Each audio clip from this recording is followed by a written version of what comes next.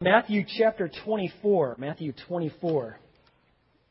Now, I'm going to just tell you something. No one likes to be clueless about the future, and that's especially true of dads, okay? So on Father's Day, I just want to tell you a few things. Dads, we don't really like to be clueless, and yet we find ourselves being asked all sorts of questions, involved in situations that we have no idea how to handle them. Some of the times we got to fix bikes, fix cars, fix things that are broken in the house. We got to know how to run finances, be a leader in our home. And I mean, we're sometimes even asked questions, good questions by our kids, like questions like, who are we? Why are we here? Where are we going? And where is this world headed? And we don't like to come across like we don't know the answer, right? I mean, so I'm just going to let you in on a little secret here on Father's Day, okay? If we as dads don't know the answer to a question, we can do one of two things, okay? We're either going to fake it or we're going to go totally silent, okay? All right? And that's because a lot of dads, a lot of males, that we've got a kind of a life verse from Proverbs 17:28 that says, even a fool, when he keeps silent, is considered wise, okay? And so that works, they ask us a question, and we're not exactly sure what that all means when people are responding that way. That's because we got that verse. Now, let me just tell you, men also like the economy of words. So for those first three great questions, I could just tell you, basically the whole purpose of life is to glorify God. We are created for God, to be united with Christ Jesus, to live with Him forever. We are saved by the gospel, and the gospel has eternal implications in our life. Okay? That kind of answers the first three questions. We can answer just like that. Any other questions? But that fourth question, though, where is this world headed? You can't answer it just that quick. Now, this is complex. Where is the world headed? But let me assure you, every single one of us needs to know the answer to that question. And Jesus doesn't want His people totally in the dark. And so, in fact, in Matthew chapter 24 and 25, He dedicates to the whole subject of the time to come. He is telling us what is going to happen. How does it all come down? Where is the world headed? And all of us need to know the answer to that question. Let me tell you, you open up your Bibles to Matthew chapter 24, and especially the verses we're looking at today, verses 1 through 35, it's going to spell it out. What in the world is going to happen? Now, these might be some pretty white pages in your Bible. If you are in the habit of reading the Bible, you might go, end times, eschatology, dealing with the last things. I don't really know, so I'm going to skip over it. And if you do that, you do that to your own detriment. Because there are reasons why Jesus has told us what is to come.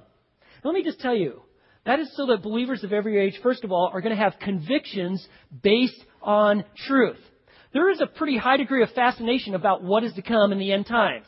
And there's certain magazines like the Star and Inquirer and all these other sort of little magazines as you try to check out of the grocery store. They like to capitalize on that because there is intrigue and interest. What really is going to happen at the end of the world, for the end of the world? Jesus wants His people having convictions based on truth. Also, there's another reason why Jesus spends a lot of time talking about the end times. He wants us to have compassion on the lost. When you read these passages, you begin to see that there is a horrendous outcome for those who are truly not trusting Christ. And by understanding that is to create in us a true compassion for people who don't know Christ.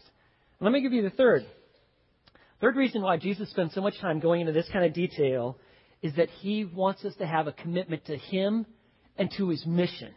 And one of the ways that is reinforced is by having a strong understanding to eschatology. Now, we're coming to Matthew chapter 24. Let me just tell you, there's a wide variety of opinions as to what these verses are talking about. And they come into three basic camps. So you got the camp that says all of this is something that is past. In fact, most of this happened around 70 A.D. And then there's the second camp that said, well, it's dealing with things past and some things future. And then the third camp is saying this is all something future that has particular implications for believers in this present time. Let me just tell you, from my years of study, and I've really given myself to study the Scripture. If you've been a part of Fellowship Bible Church, you know that we've gone through the book of Daniel in its entirety and the whole book of Revelation in its entirety. We've studied these things out. I'll just tell you where I land, and then I'm going to kind of walk you through this. I believe what Jesus is talking about in Matthew chapter 24, verses 1 through 35, deals with the future. He is talking, he's like taking us, and he's actually transporting us, and he is speaking to the things that will happen at the very end of the age. Now, certainly we're going to look about wars and earthquakes and all these things, and certainly there have been wars and earthquakes pretty much since recorded history, but not to the scope and the detail that you find them in Matthew chapter 24. And another thing that throws people off is that Jesus keeps referring to you. And we just automatically assume that he's talking about those disciples. But actually, if you study prophetic literature, especially Isaiah and the book of Zechariah, God actually has his prophets speak and say, you, second person. It's as if they are transported in time and they are addressing the people that particularly will face these things. That is the nature of prophetic literature, and that is actually what you find Jesus doing here. So let's step into the action. Let me take you back to where we once were. In Matthew chapter 23, do you remember after Jesus actually outlines all these landmines for life and leadership, you don't want to stand in them. And then there's a significant event that takes place. Verse 37, he says, Jerusalem, Jerusalem, you kill the prophets and you stone those who were sent to her. How often you see that? That is real key. He's saying, I am the one who wanted to gather your children together the way a hen gathers her chicks under her wings, and you were unwilling. Jesus is saying, I'm God. I'm the God of eternity. I am the one who sent prophets. I am the one who has wanted to gather you for so long, for generation after generation, and you wouldn't have it. You were unwilling. I wanted to gather you, protect you, care for you, and you wouldn't have me. And so he said, you know what? Verse 38, behold, your house is being left to you desolate. For I say to you, from now on, you will not see me until you say, blessed is he who comes in the name of the Lord. That's how chapter 23 ends. Jesus says, your house is going to be left desolate. And chapter 24, verse 1, then Jesus came out from the temple. With Jesus walking out of that temple, after having been rejected by the Jewish leadership, after having been rejected when he clearly pointed himself, he's saying, I am the promised Messiah, which the Old Testament has spoken about. I am the promised son of David.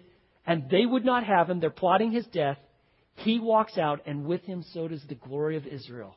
And he says, your house, not only your temple, but you as a people, you're going to be left desolate. So verse 1 in chapter 24, Jesus comes out of the temple and was going away when his disciples came up to point out the temple buildings to him. And you can just see this. Jesus has walked out. He's making his way through the Kidron Valley. He is coming through Gethsemane. He is making his way to the Mount of Olives, which is kind of on the eastern side of Jerusalem. And his disciples run up to him because obviously they realize that something very significant is taking place. And they start pointing out the buildings. Now let me tell you, the temple and the Temple Mount was absolutely spectacular. It was actually considered one of the wonders of the ancient world. The temple itself was built out of white marble, and it literally glistened in the sun. The whole eastern wall was plated in gold. All of this was a result of the work of Herod the Great. Now, Herod the Great, what took place is the Romans kicked out the Jewish Hasmoneans, who had kind of led a revolt. They were kind of in charge. The Romans said, we would like to have this territory. So they actually conquered the Jews. They put in place a guy by the name of Herod. He goes by Herod the Great. He's an amazing builder. And after this takes place about 37 BC. At about 20 BC, he decides that I need to have the Jewish people love me. I need them to at least like me. So I'm going to do something that will mean something to them. I'm going to rebuild their temple and make it unlike anything that's ever been seen. And so that's where he does. And for the first 10 years, he builds this magnificent temple, white marble, gold-plated. Literally from miles away, you can see this thing shining in the sun. It's a magnificent building. And so this is what the disciples are pointing out to him. Hey, Jesus. They're pointing out the temple and the buildings to him. But God is not so much interested in buildings. We get caught up in cathedrals and buildings. Not God. He's far more concerned about hearts. Look at what he says in verse 2. And he said to them, do you not see all these things? Hey, what are you caught up with buildings? Do you not see all these things? Truly I say to you, not one stone here will be left upon another which will not be torn down. And they're like, what are you talking about? What? This will never get torn down. The Romans would never let that happen. I mean, it'd be like the equivalent of saying in the United States not so long ago that, hey, the Twin Towers in New York, one day they're going to be literally destroyed, crashing down, and the world will see it. And you're like, what? No way.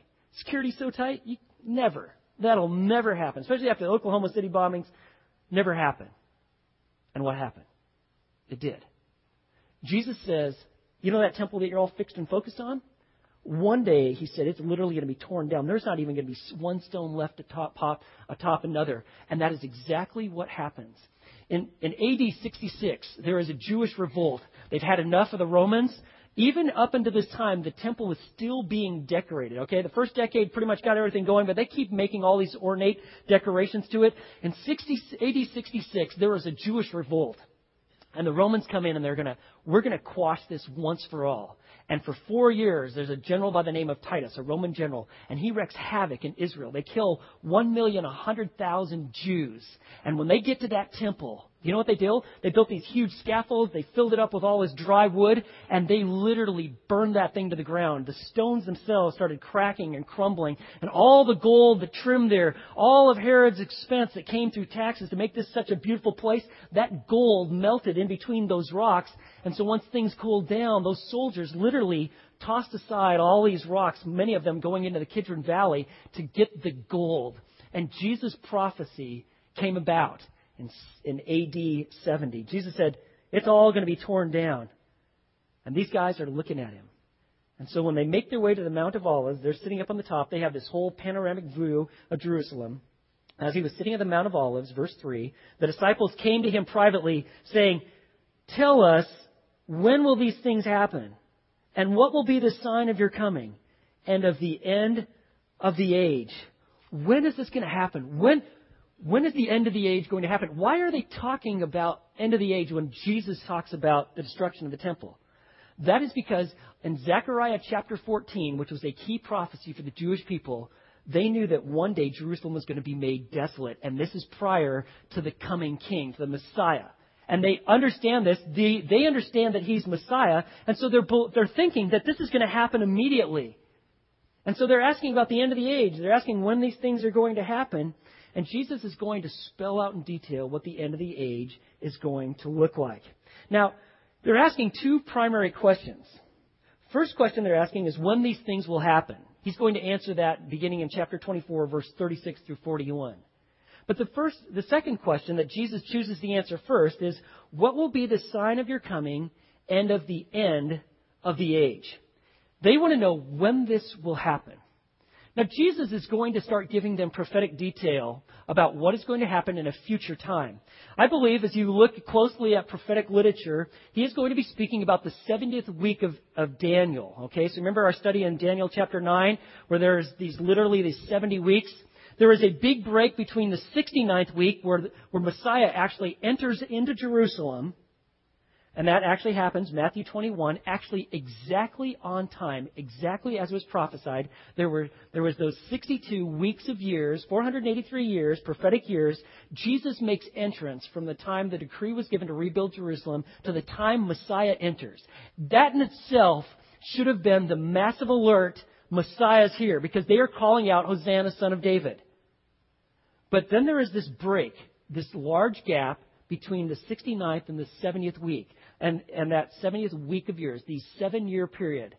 I believe Jesus is speaking about what's going to happen in that final 7 years. And especially in light of some of not only the Jewish detail he gives, but in verse 15, in chapter 24, he speaks of the abomination of desolation from the book of Daniel, which directly ties what Jesus is saying to the 70th week of Daniel that's spoken of in Daniel chapter 9 and verses 26 and 27. So, he goes and he says, let me answer that. Verse 14, Jesus answered and said to them, see to it that no one misleads you. I do not want you ever misled. Make sure no one misleads you. And so then he's going to tell them about these preliminary trials that are coming. For he says, for many will come in my name saying, I am the Christ, and will mislead many. And that, certainly you see that in today's time. But it's going to get worse in this final 3.5 year period. Okay, so this future time. Now, we're familiar with this. Let me give you some names of either people that claim to be the Messiah or know when the Messiah is returning. Okay? You ever heard of a guy by the name of Jim Jones? Or Reverend Sun Myung Moon? Or someone that we're somewhat familiar with in this part of the world? David Koresh. There's always been some people that have these messianic claims. But Jesus says in the end times, it's going to get worse. For many are going to come in my name saying, I'm the Christ, I'm the Messiah, and many are going to be misled, verse 7. And verse 5. And verse 6, you will be hearing of wars and rumors of wars. He says, see that you are not frightened, for those things must take place, but that is not yet the end. He's using this prophetic view. He is warning that those who are going to be alive in this final 70 weeks, this final 70th week, there's going to be wars, rumors of war. There are going to be people that are going to be claiming that they're Christ. How do you know when this 70th year is going to start? Well, one of the things that Jesus hasn't spoken of, but is revealed like in 1 Thessalonians chapter 4, verses 13 through 18, is there's going to be literally the snatching away of the church. It's called the rapture. We're in chapter 4, verses 13 through 18 in 1 Thessalonians. He speaks of the saints, those who believe in Christ are literally taken away, and then begins this series of judgments. With, like in Revelation chapter 6, you got the breaking of the seals, and then in chapter 7, you have this worldwide proclamation of the gospel. What Jesus is talking about lines up exactly with Revelation chapter 6. So he says, verse 7, nation will rise against nation, kingdom against kingdom. And in various places there will be famines and earthquakes. But listen to what Jesus says in verse 8. But all these things, they're merely the beginning of birth pangs. You know how birth works, okay? You got conception, 9 months later, then what do you have? Then you start having contractions, birth pangs. You got one, there's a long lapse, and then another, and then they start increasing in frequency and they actually in the severity of pain. And that is what Jesus is talking about. This is aligned with prophetic understanding of what is to come for the Jewish people. There's going to be a time of deliverance once and for all for the Jewish people. But it's going to come at some rather horrific expense and pain and anguish. And that's what Jesus is speaking of in verse 8. These are merely the beginning of the birth pangs. So if you're with me here, in this first about 3.5 years, you're going to have these various signs that he's speaking of here. But then there's going to be an event that is going to take place that is prophesied in Daniel chapter 9, verses 26 and 27. You've got this break. In the middle of the 7 years, in 3.5 years, there is going to be a severe break that he's going to start talking about beginning in verse 9. In fact, you can notice in verse 9 there's a time word. He says, then. After he says, these are just merely birth pangs, he says, then this is going to happen. Now beginning in verse 9 through 22, he's going to talk about the perilous tribulation that is going to take place. Look at this, verse 9. Then they will deliver you to tribulation and will kill you. And you will be hated by all nations because of my name. And at that time, many will fall away and betray one another and hate one another. And verse 11, many false prophets will arise and will mislead many. And because lawlessness is increased, most people's love will grow cold. The idea of lawlessness is that you don't follow the law. Now, certainly he's probably referring to like the civil laws and the laws that are being enforced at that time. But more specifically, he's talking about following God's law. You see, when there is a departure from following God and His Word, there is the developing of a coldness of heart. And that's exactly what he's saying. Lawlessness will be increased and most people's love will grow cold. The idea of loving God, it's going to get real cool. The idea of loving others, it's going to be jettisoned. In fact, wait till you see some of the details of what's going to happen here. He says, verse 13, but the one who endures to the end, he will be saved.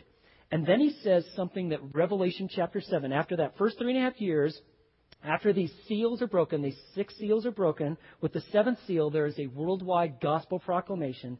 Jesus speaks of the exact same thing in verse 14. This gospel of the kingdom shall be preached in the whole world as a testimony to all the nations, and then the end will come. This is the key event. You might want to put a mark by it or underline verse 15. because this coincides with Daniel chapter 9, verse 27. It is called the abomination of desolation. And he says in verse 15, therefore, when you see it, when you see the abomination of desolation, which was spoken of through Daniel the prophet, standing in the holy place, let the reader understand, then those who are in Judea must flee to the mountains. What is this abomination of desolation? Well, if you remember from Daniel chapter 9, there is this prince of destruction who is to come. And for 3.5 years, he makes a covenant. He actually protects Israel. Israel finds protection in him. He allows them to worship. He's fine with that.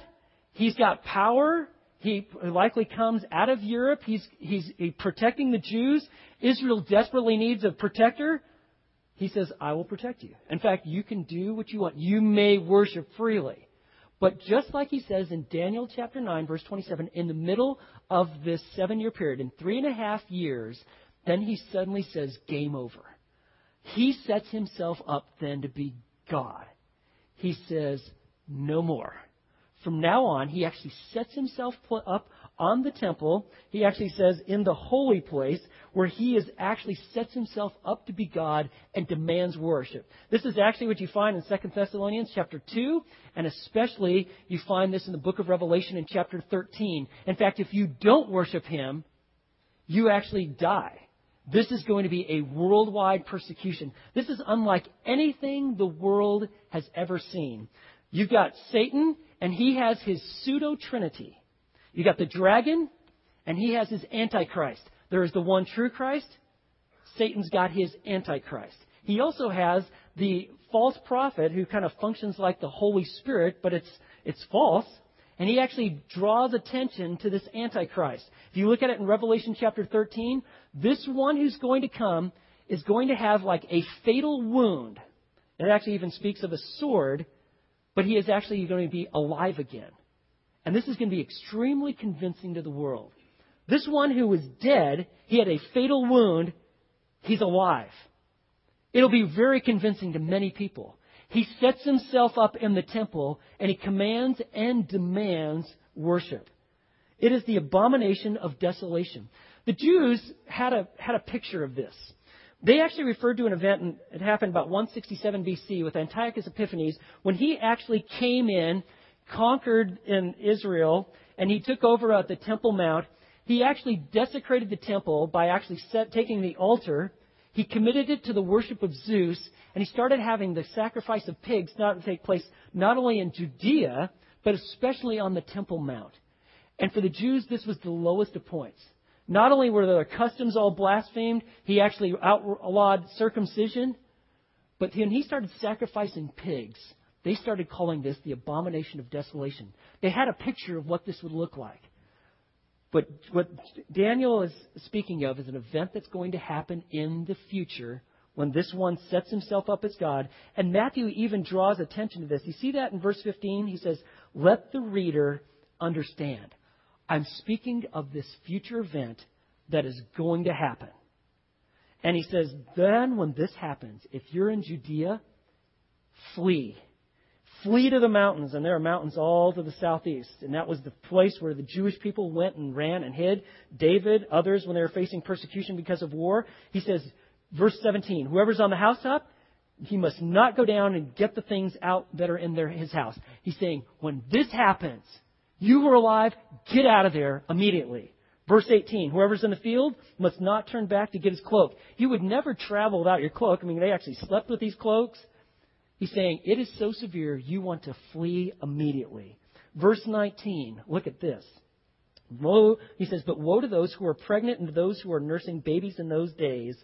But pray that your flight will not be in the winter or on a Sabbath. People that would normally get help, like pregnant women,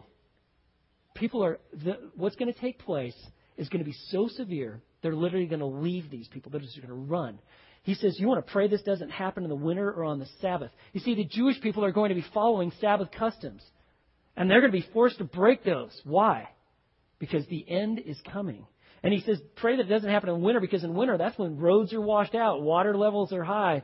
You're going to absolutely need to be able to flee Rivers that are rising high are going to be a huge problem. And he says in verse 21, but then there will be a great tribulation, such as not occurred since the beginning of the world until now, nor ever will. The world has seen some pretty significant tribulations. Some people think, well, this all happened in 80, 70. Now, not to the magnitude that it's spoken of here. Jesus says nothing like this has ever occurred or will ever occur. And he says, how bad is it? Verse 22, unless those days had been cut short, no life would have been saved. The absolute total demolition of the human race would have happened. But for the sake of the elect, those days will be cut short.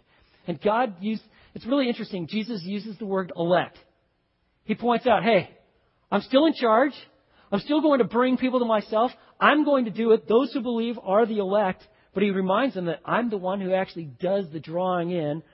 And that because of my people, those who have come to Christ in this final 70th week, in that final tribulation period, I'm going to cut this short for their sake. And then there is another time word. And now we come then to the actual return of Christ himself. He says, look at verse 23. Then he says, Then, if anyone says to you, behold, here is the Christ, or there he is, do not believe him. For false Christs and false prophets will arise and will show great signs and wonders so as to mislead, if possible, even the elect. There is going to be a widespread understanding in the world that Christ is coming. And Satan is going to use this advantage because what does he want? He wants worship. He wants you to be fixed and focused upon him. He's got his Antichrist set up in the temple. He is commanding and demanding worship. But there's going to be people that are going to come out and saying, we're the Christ. And let me just give you an example of what this looks like. You want a present-day example of what this looks like? Let me take you back to 2004. There's an event that takes place in Washington, D.C., in Washington, Dirksen's office building. While members of Congress watched and looked on, they all gathered together for what they were told was a peace awards banquet to award a very special constituent by the name of Reverend Sun Myung Moon. Do you know this guy? You've heard of him? He's the leader of the Unification Church. He is also the guy who owns the Washington Times and the United Press International Service. He's a very wealthy man. And at this ceremony, with our congressional members watching, or at least those who were in attendance, this is what took place. This guy who's there with his wife, he is, as according to the New York Times, they summarize what took place. This guy had these golden wreaths placed on his head. He's dressed in this kind of like red garment with a white stole. And then this is the summary from the New York Times of Moon's speech. He said, quote, emperors, kings, and presidents had declared to all heaven and earth that Reverend Sun Myung Moon is none other than humanity's Savior, Messiah, returning Lord, and true parent. And that happened right there in broad daylight. That guy's in for a rude awakening. But this sort of event is going to happen in this final end times. And people are going to literally say, you're it. Jesus says, I want you not to be caught unaware. These sort of things are going to happen. He says, verse 24, false Christs and false prophets are going to arise. They're going to show great signs and wonders so as to mislead many. They're going to be convincing. But he says, behold, I've told you all these things, verse 25, in advance. So, if they say to you, behold, he's in the wilderness, do not go out. If somebody says, I'm the Christ, and he's in the wilderness, don't go booking plane tickets or anything like that. Don't go. Or, behold, he's in the inner rooms. Do not believe them because he says, the Son of Man, when Jesus Christ returns to the earth, he's not going to come like he came the first time. You're going to be able to find him in some sort of stable. No. He says, when I return, verse 27, he says, for just as the lightning comes from the east and flashes even to the west, so will the coming of the Son of Man be. He's going to come in the sky. It's going to be like sheet lightning that covers the entire sky. It will absolutely be something that cannot be missed by anyone. He's not going to be in some room or some desert. He says, when I come back, the world will see. And he says, verse 28, wherever the corpses there, the vultures will gather. This is speaking of the great carnage that's about to take place when the peoples of the world decide to take on God himself and they lose. And then Jesus says in verse 29, but immediately after the tribulation of those days, The sun will be darkened, and the moon will not give its light, and the stars will fall from the sky, and the powers of the heavens will be shaken. This is speaking of language of the day of the Lord. Because when they talked about the prophets, when they spoke of the day of the Lord, there are these cataclysmic events. Sun is darkened, moon is darkened, stars falling from the sky. There's going to be this great darkness that's going to come about. It is cataclysmic, it is universal, and they are going to see this bright shining. And then verse 30, then the sign of the Son of Man will appear in the sky. A lot of speculation as to what is this sign. I'll just tell you, I really think the sign of the Son of Man is really Christ himself. They're going to see him with all his radiant splendor. He's going to be coming with the saints who have believed upon him, and they are going to make their way. And then, I don't think it's going to happen just like instantly. I think the shining will be instant, and it'll be long standing as far as duration of time. And people of the earth are going to see this happening. They're going to see him coming. And he says, verse 30, and the sign of the Son of Man will appear in the sky. And this is real key. In fact, I've underlined this in my Bible. In verse 30, then all the tribes of the earth will mourn. The reason that is so significant is because from Zechariah chapter 12, verse 10, it says this, that the people of Israel will mourn and will look upon him whom they have pierced. Do you remember that prophecy? Who was pierced? Jesus. And they will see him and they will mourn for him. And John picks up on this. In John 19, they actually have the Jewish people where Jesus is nailed to the cross. He actually makes reference to this. They are actually looking upon him who they pierced. And in Revelation chapter 1, verse 7, that's how Jesus is introduced, as the one who was pierced on their behalf. They're going to mourn because they will see him. They will see the Son of Man coming in the clouds of the sky with power and great glory. And then, verse 31, he will send forth his angels with a great trumpet, and they will gather together his elect from the four winds, from one end of the sky to the other. He's going to literally bring together all of his people. There's going to be a scattering of believers all around the world as they're trying to avoid these judgments and the Antichrist and the wars that he's bringing about. Jesus is going to have this trumpet blasted. It's reminiscent of actually what takes place in Exodus when actually God has this trumpet blown when he gives the law and the presence of God is ascended upon Mount Sinai. He's calling together his people. The end has come and Christ makes entrance. Did you want to know what is to come? Jesus says, this is what's going to happen. And this is what my return will look like. It's going to have some horrific judgments. But the end of those birth pangs will come the birth. There will come the Messiah. So he says, verse 32, now learn the parable from the fig tree. When its branch has already become tender and puts forth its leaves, you know what? You know that summer is near. So he said, when you see this, when the generation that is alive that sees this, so he says, so you too, when you see all these things, recognize that he is near, right at the door.